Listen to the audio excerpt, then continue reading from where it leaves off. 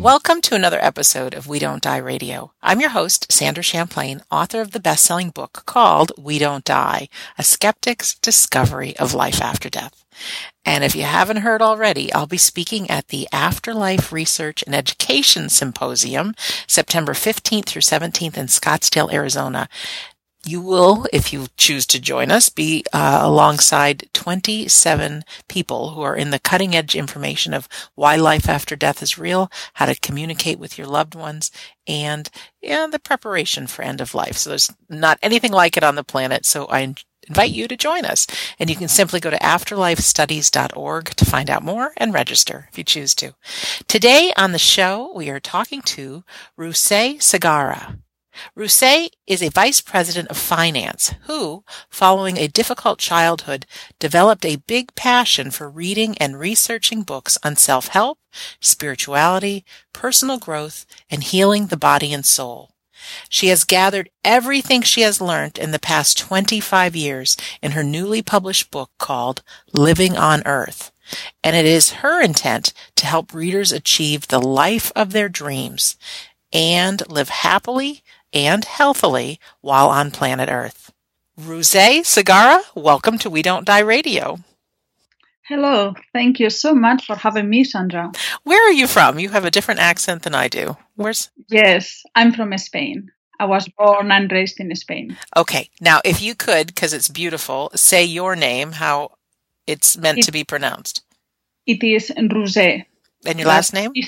Segarra. It is Rusé Segarra. Actually, my name, I was born in the north of Spain, but my name is from Catalonia. My parents and my siblings are from Barcelona. Very nice. Well, you have a beautiful voice and you're a beautiful person as well. So I thank you for being here today. So where do we start our story with you? You want to tell us a little bit about your background and how you ended up getting on this path? Yes, sure. So, as I mentioned, I was born in Spain, and throughout my childhood, I was bullied for a number of years, quite a lot of them. Oh. So, when I was about 15, 16 years old, I was just trying to find some confidence, and I was just trying to find friends, and I was really trying to find out why all these things happened and why I was struggling so much. And I turned to books. I just thought, well, I don't know what else to do, but I really was trying to soothe myself. So I started reading, and it was just a passion that I just couldn't stop reading. I would read a book and it would make me feel good. And then I would read more and it would make me feel better. And then I understood that we're actually souls, that there isn't not just a body. It's just so much more than we are ever aware. And that's how my path started towards, in the end, writing Living on Earth. Wow. And then for your job, though, you've been working in finance.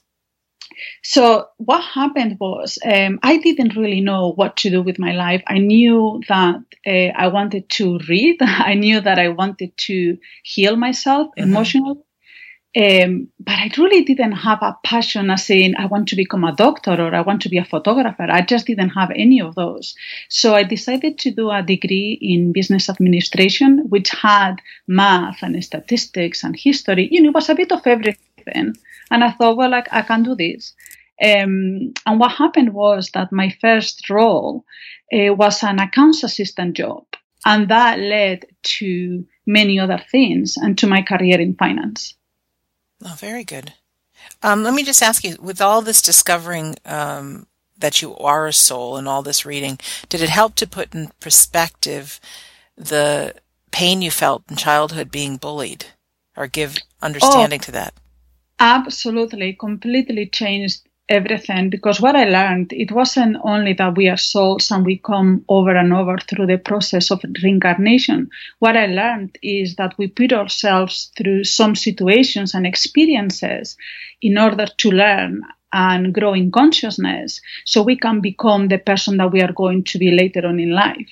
And what I learned was that we do some planning sessions on a soul level before we come here. And we choose our families, we choose our friends, we choose our intent, what we intend to do with the physical bodies, with the intelligence that we have, with the difficulties that we face in order to achieve what we want to achieve in this lifetime.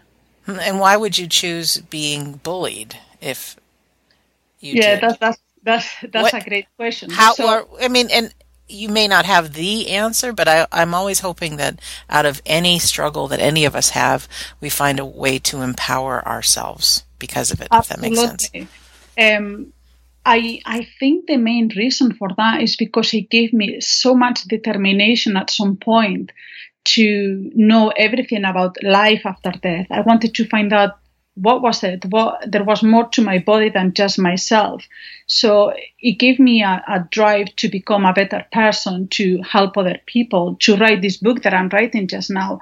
I really believe that it made me much more compassionate towards other people. You know, I would meet people now that either they've been bullied or times at my work where people were not being nice, and I would always be defending and being the one that champions the more junior person, because I always felt that we needed to be, defended somehow. I don't know how to explain it, but it really, really has helped me become a much better person because of it. Wow. I understand that the bullies had their place in my life because I would have never been so interested in self-help and spirituality and what lies beyond death, really. And hopefully to help other people. I think if I had a very easy, peasy childhood, I would have never written this book, and I don't think I would have ever been able to help other people like I'm doing now. It's so true. And even with myself, and maybe a bully would be a good example, but finding there's some people with very strong personalities and why people do what they do. And for me personally, it got me studying the human dynamics and finding out that people become who they are because of their past. And to realize that, some of the people that become bullies were bullied, and that was the only way they can deal with it. So it gave me compassion as to some of the things that we've learned in our younger years and that we believe is the truth. But we can change that. We can ultimately, right? I totally agree with you. And what I learned as well is not only they were bullied. When I look back, I tried to look at my childhood and the families of the bullies, and I realized they were not growing up in an ideal family neither. I didn't see this when I was 10, obviously. I could only see that nobody wanted to be with me, that the girls were being very mean, that I had no friends. That's all I could see because I was very small. But when I look back, I can see that really they didn't have the easiest life neither. And it was just their way to cope with their life. I don't know. I'm not saying it was the right thing to do, but definitely it was something that I put myself through so I could actually become a much better person now. Mm-hmm. So the next question I have for you, as our show's titled We Don't Die, I would guess that you do believe in life after death. Oh, absolutely. I mean, it's just, some people ask me, how can you have such a blind faith? And I'm just not able not to have it, because I learned through all these years how much assistance we get from our higher selves and from our guides and angels, and from our deceased family members who are also helping and also talking to us. They just don't die. They just remain in a spirit form, or they might be already incarnated, but we are always joined and connected. It's just the amount of help that I've received over the years from guides, angels, deceased family members is just too great for me to ignore it. It's just there. And it's been 25 years that you've been studying this. This isn't just something you decided last week. This is, you've dedicated your life to being on this discovery. Mm-hmm. Absolutely. And I've read hundreds upon hundreds of books, and I recommend a lot of them in my book, just in case people wanted to read further into reincarnation, into even Asian traditions, and the work of Michael Newton and the work of Robert Schwartz and Brian Weiss and all the authors that have written about this for so long. Is there one thing, Rusé, that comes to your mind that really has you believe beyond a shadow of a doubt that life after death is real? Is it something you learned about reincarnation, or is there anything that you can point to? there are two things, if you Okay, don't mind. we'll take two, So of course. the first one is I once read a book by John Edward called One Last Time. I don't know if you're familiar with it. I'm familiar with him, but not the book. Yeah, well, it was just absolutely amazing. And then I went to see him a couple of times in his show. Actually, I'm going to see him next week again. I don't know him personally, but I'm going to see him in his show. And it's just when he connects to all these families and deceased family members, it blows your mind. There can't be any doubt that he's talking to all these relatives that crossed over. It's absolutely no mind at all. But something closer to home for me is I've got a good friend in Scotland who lost her child. And it was just obviously terrible and just very, very upsetting for all of us. And she didn't quite believe in reincarnation. She thought, well, you die and you die. But she had another child who just constantly reminds her of how much she talks to her sibling who is now deceased, and how it's just this, the child that crossed over just talks to her sibling and saying, oh, well, I'm doing this, and she keeps reminding her mom that he talks to her in her heart. And he could never make that up. So the little child is actually talking about his deceased sibling. That's correct. Like yes. He's communicating and then giving messages to the mother.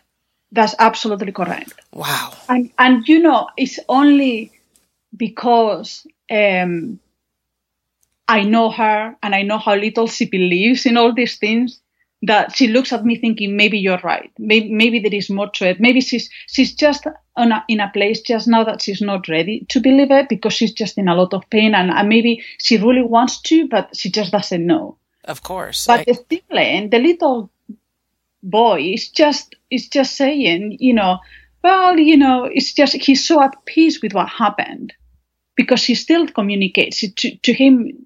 Her sister never went anywhere.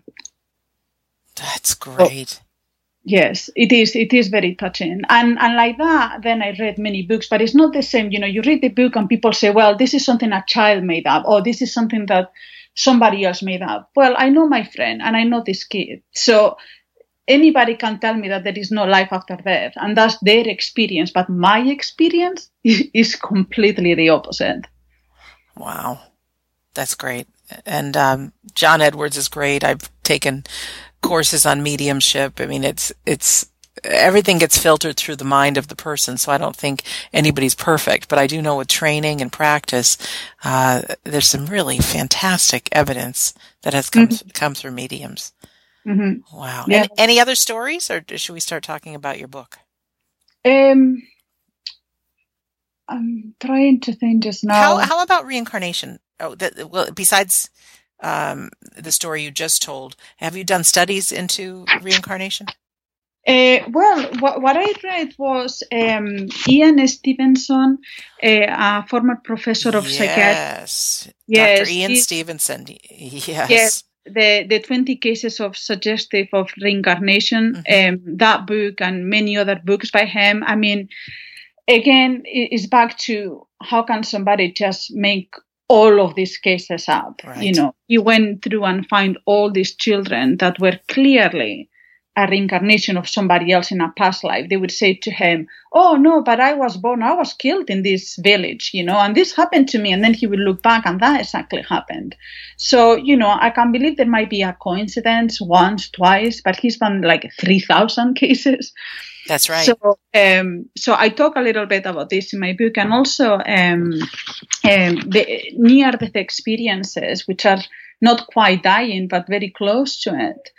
There are so many wonderful books about that as well that explain actual doctors, not just anybody, actual doctors that they die and then they come back and they say, I used to be a doctor, I never believed on this, but now I do. Right.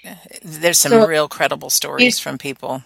It's just not possible that everybody's making it up. And for what purpose? Because they're going to sell a few books. I really do not believe in that. I believe genuinely people want to tell others their experience so they can learn from it and they can understand that there is way much more to life than just living in this physical body this time. I think usually what happens is the tragedy is some people that remains on earth because they cannot see the cycle of incarnation for that soul in the following time. But if they saw that, they would obviously still miss the person, but they would understand that it's just going to be a next time or a sibling next time, and it would ease so much grief, I think. I think you would always miss the person physically, but the understanding will provide a lot of healing.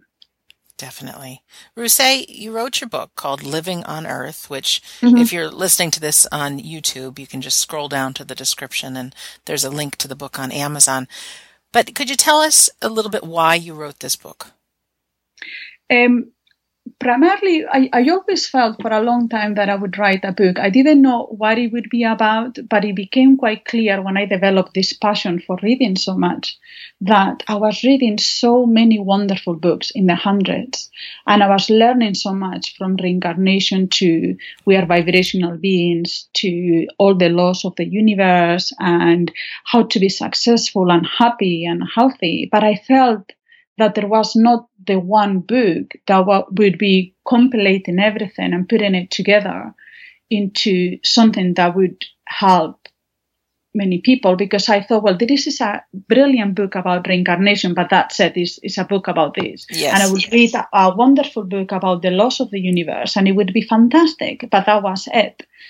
And over the years, I became quite successful in my corporate career by practicing all the tools that I learned in all these wonderful books, because apart from reading just the usual spirituality and self-help, I read a lot about personal growth and forgiving and healing ourselves and that kind of thing. So I learned to use the tools to become very successful at my work, and mainly to gain confidence, because I started understanding how the laws of the universe work, and I started to understand that we are all exactly the same with the same energy potential. So when we want to be somebody in life, it's because our soul is reminding us that we came to do something. It's not chance that, you want to be a radio host, that you want to help people that are grieving. It's not chance that somebody else wants to be a photographer or a healer. We all have within ourselves what we want to accomplish in this lifetime. And our soul is continuously reminding us of that. That's why we always say, I always wanted to do this and I always wanted to do that. Yes. That's because our soul is reminding us of what we need to do. So what I learned with all those wonderful books is to have the confidence and the belief in myself that I could do it. So I wanted to become a CFO, a Chief Financial Officer, and I knew that I could do it just because I had that longing inside me. I knew I could become something if I wanted to do it. So I did. This is, Rusé, I think, the point of your book, my book, others' books. It's great to believe in life after death. It's great to believe that we're souls having a human experience, but to actually get the information and apply it to our life and live a better life is what you are out to help people with. I know myself, I've gone to a lot of courses, read a lot of books, done a lot of workshops, and then I was very entertained while I was there, but I never applied it to my life. And what you're out to do is really to transform lives through your book. Yes, I would love to do that. And the reason why I added the first part is all about reincarnating. It's all about how we are souls, how we don't die, how we plan our lives. Because there is at the moment a lot that is being said about the law of attraction. And yes, there is a lot of truth about the law of attraction, but that's not it. That's not really all there is to life. Right. Is you can attract things, that's correct, but you also attracted things and you also plant a lot of things before you came to Earth that have nothing to do with the law of attraction. So every bad thing or every good thing that happens is not entirely because of the law of attraction. It's because of all these other things that also you planned to help you in this lifetime. They don't have to be negative at all. They can be negative. Everything is for experience and for learning. So truly, I don't see it really as negative. They might be at the time, but when you look back, you think, no, this really served its purpose. And that's what I try to do with the book. The first part is about understanding how we are souls and how we are energy and how we come here through the process of reincarnation. But in part 2 of the book and in part 3, I'm trying to give the reader the tools so they can actually, while on earth, so now we understand how we came to the place we are today. Now when we are here, we've got free will and the laws of the universe and all these other wonderful tools like affirmations and visualizations and the power of goal setting, and particularly the power of our mind to create what we want. That is what I'm explaining in the book, just compiling everything I learned. Say a little bit more about that, power of your mind. Would you? So, yeah, sure. Yeah. Well, there are many studies that show how athletes, for example, use the power of their mind to succeed. So, for example, they all train, they all worked really hard to get to the Olympics, but eventually, and I give an example in my book, what it really wins is the working with the mind and the visualization of you succeeding, of you being the best you can possibly be. And it has been proven even to heal ourselves, how when we are projecting in our mind healthy cells, how there are some, I'm not entirely certain how it works physically, but how our body is understanding that as, yes, I'm feeling well and I'm doing well and I'm going to heal myself based on the power of my mind, based on the fact that I'm believing myself to be well. And you probably notice sometimes how you look at the mirror and you say, oh, I look awful today. Yes. And you just physically your posture changes. Physically, you start like you walk down. Yet, when you say to yourself, I'm strong, I can do this, I'm confident, you start getting much more straight. You put your back straight. You tell in your mind, all you are doing is just the mind game. All you are telling yourself is, no, I can do this. You know, there is an affirmation that I like a lot. It's a personal thing, but I read it a long, long time ago, and it said, my success is unavoidable. My success is unavoidable. Yes. I'm writing that down. I just love that because I would go to interviews and I would hold my head high and I would say, I know many people were telling me, you are female, you have an accent, you're from Spain, there is a reason why you could never achieve this. And it's just their fears. It's not mine. It's their fears projecting into how can you be this? And I was offered this job in Houston as a CFO. Because I went to the interview saying my success is unavoidable. You know, I was just trying to say to myself, no, if another man can do it, I can do it. And it's all a mind thing. Because if I had told myself over and over how useless I am and how poor me, I was bullied, and how poor me, I'm not going to do anything because I'm female and because I've got an accent, then probably they will pick that up and say, she's not too sure that she knows what she's doing. Yeah, but I sat there in the interview saying, no, I can do this. And I also learned so much how if it didn't happen and they didn't offer me the job, I learned to actually be really satisfied with that answer because we don't know what is next for us. And sometimes we're just being prepared for something even bigger and better. Oh, that's great. So I would just not go, oh, I didn't get it, because sometimes I didn't get the job I was going for and I was saying, I'm successful, I'm wonderful, you know, and I just didn't get it. But I did not allow that. You had to trust. Put me down. Well, it's been a learning process.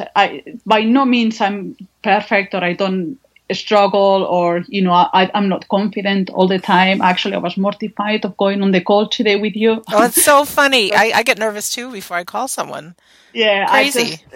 Yes, it's by no means I've been telling myself today, no, you can do this. Well, hopefully they will understand. And, you know, I just put myself through it. And so I'm not perfect by any means, but I learned that just being grateful for where we are in life and for how things leads us to other things. And I didn't get a specific job that I was absolutely got it for like a day. And then I reasoned that to myself and I got such a much better opportunity with a company that eventually took me to Houston as a CFO. So you just never know how it's going to work, but you need to have that belief and that mindset to know that you can do it. It's all in the mind. My dad would always say, if you think you can or you think you can't, you're right. And I think maybe it was Henry Ford or someone who first said that, but I always remember that. And then also I had a little trick that I would do every time I started really convincing myself of how awful I am or that I couldn't do it, is I took a piece of paper and I wrote down the successful things I've done in my life. And I thought, hey, this lady who's done all these things can certainly pick up the phone and go have this conversation or do whatever that is. That's so wonderful. Yes. I never thought of that, but that's a great tip, to write down what you have accomplished. What I try to do is when I feel fear, which we always feel fear, yes, and I will keep feeling fear, is just I acknowledge and I say, I know you are fearful, but you can do it. You can pick up the phone and you can talk to Sandra, and you might not say everything 100% right, but you are human, and that's what it is. And then you will learn. And the next time you do another radio interview, you might get better. But if you don't do the first time, then you will never know. So although I'm sweating and getting a bit stressed, I'm still here because I think it's really important that we push through that because it's completely rational. There is no reason why. It's just, I think we are kind of wired to fear things because most of the times things don't go always in the right direction, and we just fear that the next time it's going to happen the same thing. But it doesn't need to be that way, particularly when we work with ourselves to heal ourselves, to understand on ourselves, and to believe, that we can be. Excuse me, I need a bit of water. No problem. I can tell you something quick. I had the fear of talking to a really famous author on this show, and I really worked myself up. How can I talk to this guy? How can I talk to this guy? And then when I talked to him on the phone, I thought, I'm just going to tell you right now, I'm really nervous to talk to you. And he says, you are? He says, I've spent the morning really nervous to talk to you. It was so funny because I'm like, you? Yes. You're famous. He's like, well, I think you're famous. And I'm thinking, that's so stupid. We are just people.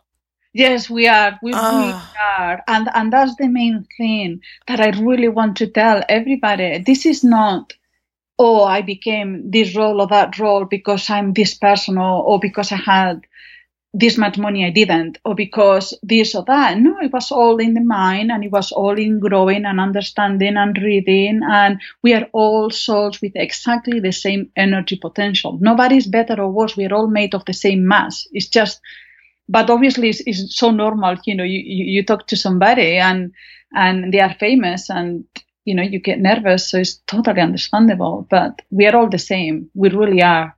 Wow. I'm just looking through what you sent me about your book, and I love it. Part 1 being, the proof that we're more than just our bodies, that it is about the evolution of souls. Part 2 about being on Earth, talking about karma, the law of attention, the law of attraction, laws of faith and attachment, role of gratitude, power of goal setting, taking responsibility. I am how to not sabotage our manifesting. It's just packed with tools. And so I which is all very exciting because you actually give people a roadmap of how to succeed, things that need to be put in place and practiced. And now what is part 3 about? So part 3 is everything I learned about healing the body and soul. And what I mean with that is that I learned there are some wonderful alternative therapies that people don't either know them or understand about them because, unfortunately, not everybody has meant very well with this. So there's been some people that just try to get money out of some people. And it's terrible, yes. Yes, but by experience, so I learned Reiki myself, for example, and I applied it to myself and my family. And I'm talking about what I experienced personally as working for me, as much as also what I know about acupuncture and many other types of alternative therapies that I just want to raise awareness and say, really, they are not bad. They are not bad at all. But what you need to do is you need to use your intuition. Just read what they are about. Call a few people around or a few practitioners around where you live and talk to them and see how you feel, because at the end of the day, it's about our emotions and how we feel to know whether something is right or wrong for us. And just try to see if something is not working for you conventionally, then you might find that an alternative therapy can help you, or you might be able to combine it and use both conventional medicine and alternative therapies. Yeah, it is important to trust yourselves, because I even reinforce this in the show, because we say people talk about all kinds of things, and I'm sitting here interviewing and I'm thinking, oh my gosh, that's a little weird, and or not, or there's something that I believe in that I'm certain somebody else doesn't. But then I always say, take what resonates with you as the truth, or something that piques your interest, that sounds good to me, and throw away the rest. I mean, I believe in every conversation we have with every human being that we meet, that there's something good that we can take for our life. So in healing, I get it. Do some research. If it feels wrong, stay away. Absolutely. And I really think that there are some things, for example, I don't know if energy healing or Reiki, which is a little bit like, but how do you do it? It's not tangible. You can't see it. You are going to know, you're going to feel what is something that is going to help you personally or not. And there are many, many paths up the mountain. You just don't have to follow this one or that one because it worked for somebody else. You will know for yourself if this is something is going to work for you or not. But I think it's good that people understand that they are there and they are not as bad as some people claim them to be, as fraud and whatnot. Yeah, right. Can you talk a little bit about what you mean? You have how to take responsibility for your life. What does that mean? So what I mean with that is sometimes we let very little things get to us. So I talk about ways to take responsibility. So the first one is to take back our power. And how we do that? Well, we give our power away to the past or childhood. And by experience, of course, I know it is difficult to overcome a difficult childhood, but we all have hurts and upsets and betrayals, but we can't let them hold us back. So I talk about taking back our power in the sense of, in politics, we believe that somebody is going to save the world, but it won't, because at the end of the day, nobody's going to exercise for us. Nobody's going to eat right for us. Nobody's going to work in our mind to make sure that we gain belief, that we take away our fears. Nobody's going to do all these things for ourselves. I know that some political regimens are better than others, but we give our power away to politicians, to dieting companies, to our past, to a lot of people, and it's just trying to rein back that in and say, within me lies the answers of what I need. The second way to take back our power is to let go of blame. So, my life is ruined because I was brought up in a dysfunctional family. Nobody really ever likes me. I'm too shy. I'm too fat, too tall, too small, too thin, So when we start letting go of blame for everything, then we take back our power. And lastly, I talk in my book about letting go of drama and how not to give permanent reality to temporary things. So things happen and it's just life and we move on from them. So I'm just speaking about just trying to get things, particularly small things, not to get to us so much. And again, it's a mind thing. How many times have you said, I'm not going to let that get back to me or get to me? We say that all the time because we know that we have the power to not let things get to us. That's true.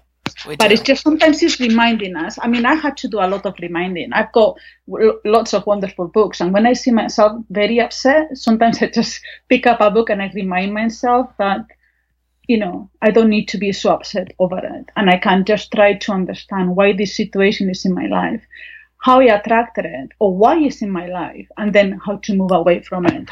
Yeah, I think we all need books. We all, one of the tools I use is actually recording these conversations, because I cannot go a day in a bad mood and then all of a sudden call you and talk about our soul's plan, our journey, being responsible. And I'm always left happier at the end of the conversation and with the perspective. So I think it's important for people, whether you read books or listen to radio shows or have friends that you can talk about the positive with, as opposed to feeding on the victim, woe is me.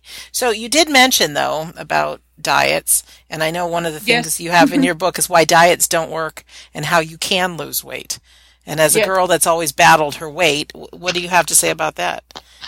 Well, so I'm explaining how our bodies, why diets don't work. I'm explaining how we can force our body to diet. I'm explaining how we are not all the same, and I give an example of how it was called, the Minnesota, the semi-starvation neurosis experiment. Rose, I don't want to interrupt you, but it sounds like you're moving papers around, and I'm not able to hear your words clearly. Oh, I'm really sorry. Yes, I was actually I'm sorry. I was looking through my book exactly how I outlined. See, here's a little trick, because now you're on the beginning of your radio interviews. The microphone picks up everything. Oh, so, yes. No, I'm sorry. I was just it's okay. Everybody make sure I was not missing anything. Everybody needs to learn, and no, we appreciate that you are looking through. But if you don't mind starting that piece over, just what you have to say about diet and exercise and weight loss. Yeah, sure. So what I was saying is that I learned that our bodies are not all the same, and we just cannot force our body to die, because there is a set point in our bodies that we just won't go below that. And there are many studies that show how obese people can just force themselves to diet on minimal calories and they put on weight. And one of the main things are our mindset. Again, how there was an experiment that was done that they gave to all the participants two different types of shakes. It's called, I don't know if you heard about it, it's called mind over shakes. No. And basically they gave a very low calorie shake to a group and a very, very high calorie shake to the other group. Both groups were told that they were consuming an average 300 calorie shake, but one had 600, the other one had 100. And every single person that was told they were having the low calorie one experienced huge hunger, say an hour after. Oh. But everybody that was told that they were getting the high calorie shake were full for hours.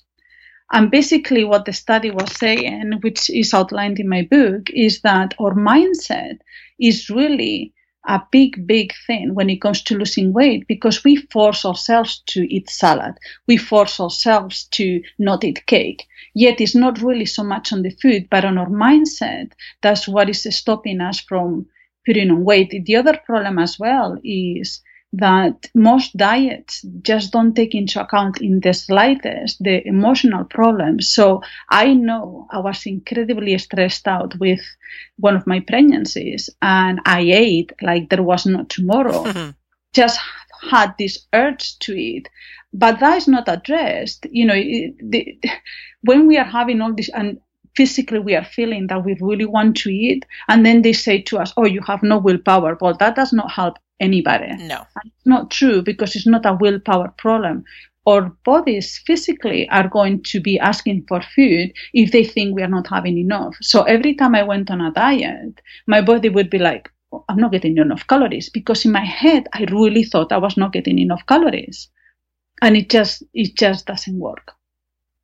Wow. So what I'm saying to that is that there are various ways that have worked for me to lose weight. But the first one of everything is just accepting that where I was actually was not such a bad place. It didn't matter the size. It didn't matter how I felt. What it really mattered was that I was obsessing over food. So all I had was food thoughts. What to have for breakfast, what to have for dinner, what to have for lunch. What to snack, what not to snack. Then I would be forcing myself through periods of time. I'll just have salad. I won't have this, or I will have that. But all my body was saying, oh no, but I want cake. Oh no, but I want whatever. Even things that usually I don't eat, I want it. Fried eggs. Oh my God, how many fried eggs can I have? You know?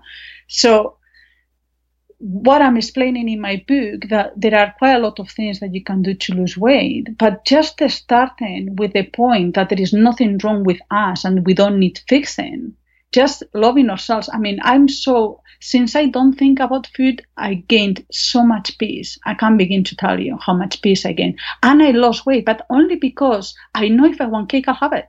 I will not think twice about it. And because of that, my body is not craving it. My body is not constantly obsessing over it because I've taken my thoughts out of my head completely. It's interesting that you said loving yourself, because I, since a little girl, have gone up and down with my weight, and now I'm bigger than I ever have been. I've got the conference in September. I thought, I got to lose weight so people think I look like the person in the picture. I mean, it's brutal what I do to myself, but I've sat several times and said, why doesn't a diet work? Why does the weight always come back on? Why am I always having this challenge around food? And the little voice in my mind says, because you haven't learned to love yourself exactly how you are. Oh. And that I hadn't heard, and I thought, could you imagine if that's all this time I'm fighting myself, and if that's the learning I'm supposed to have, no wonder. And who's to say if that's the truth or not, but if I take responsibility and use it to empower me, it's like, okay, how to learn to love myself just as I am. Yes. So I just thought I really like that, and using our intuition a little bit, and that. What else do you want to talk about as far as your book? Is there anything that we haven't talked about that you'd like to? Yes, I mean, I would. There is specifically a chapter that is one of the things that has been the most helpful for me throughout my entire 25 years of searching, and it's called Healing Difficult Relationships. And I basically just provide the tools to how to handle. There are obviously many different types of relationships. It's not the same thing to be upset with a very close relative than to be upset with your boss or with your friend or with a stranger that has been rude to you, like a waiter when you go to a restaurant and somebody's just not nice to you. But in general, I just provide some tools to how to heal that and how to interact with the person and how to do the mental work and how to because we all pick up as humans, we all pick up energetically what we think of each other. So even if we think, when we are cursing somebody or when we are saying, oh, he did this to me, you keep just sending those vibes out. You keep just sending that type of feelings to them, which in turn they pick up. So you get even more upset over something that might not even require so much upsetting.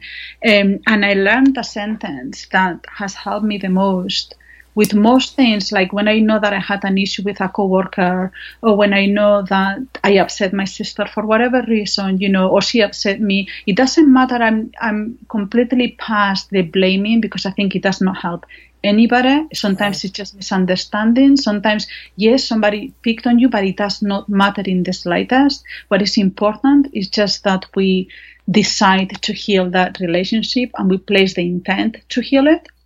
And you say, I love you. I am sorry. Please forgive me. Thank you. And that is one of the things that when you say mentally to somebody else, it's something immediate, at least for me anyway, that I just feel that something clicked, and something that was really bothering us at the time, it just kind of melts.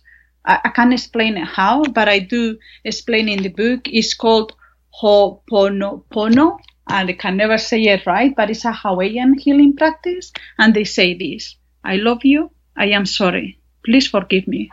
Thank you. So you just say this to yourself if you... I picture the person in mind. Okay. I always picture the person in mind. I always say a little prayer, or I always talk to the person and I say, I'm sorry if I did upset you, but I love you and I'm sorry. It kind of breaks away any tension or anything that could be happening between you two. And it can happen with one person. You can talk to a group. I mean, wherever you place the intent, that's where the energy will go. So it could be it could be with your listeners. It could be with, not because you upset them or because they are upset with you, but just because you want to tell them you love them. In your head, you say, it's kind of putting a veil of peace and happiness over people. Well, that's how I see it. It's helped tremendously in my life.